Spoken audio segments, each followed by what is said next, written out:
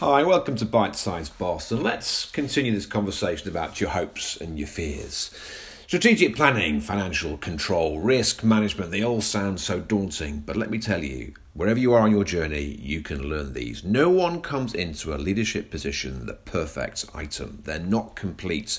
Everybody grows and changes through the leadership challenge, and those things you can learn.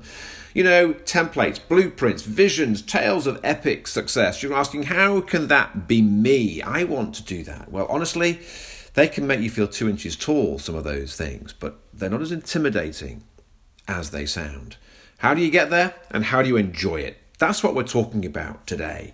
The Bite-Size Boss philosophy is to give you 3-minute bursts, the length of a pop song, sometimes the length of Bohemian Rhapsody, sometimes the length of Happy Birthday to You. But I want to help you earn your spurs, get your first rung on the ladder, make the right preparations, do the right groundwork. Then maybe when you're in a position of responsibility, you're a middle leader, you want to go higher. How do you do that? How do you land the job? How do you do the job well? How do you enjoy it? Let's break it down into principles, tactics, as well as strategies.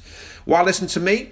Well, I've spent 16 years as an independent school leader in the UK and Australia. I've helped 2 schools in 2 very different hemispheres face 2 very different sets of challenges. I've loved it. I've worked with wonderful people, really wonderful people, and I look back with great pleasure on what I've experienced and with great gratitude, actually, for the people that I've worked with.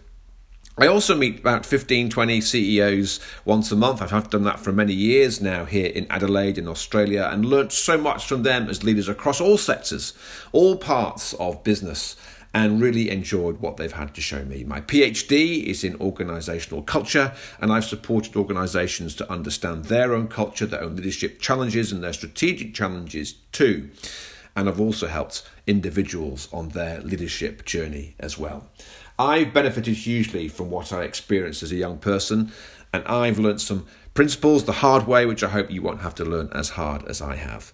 By all means, contact me if you have any questions or you want me to cover particular topics. But let's start off this journey by asking in the next podcast, how do you know it's you? How do you know leadership is for you?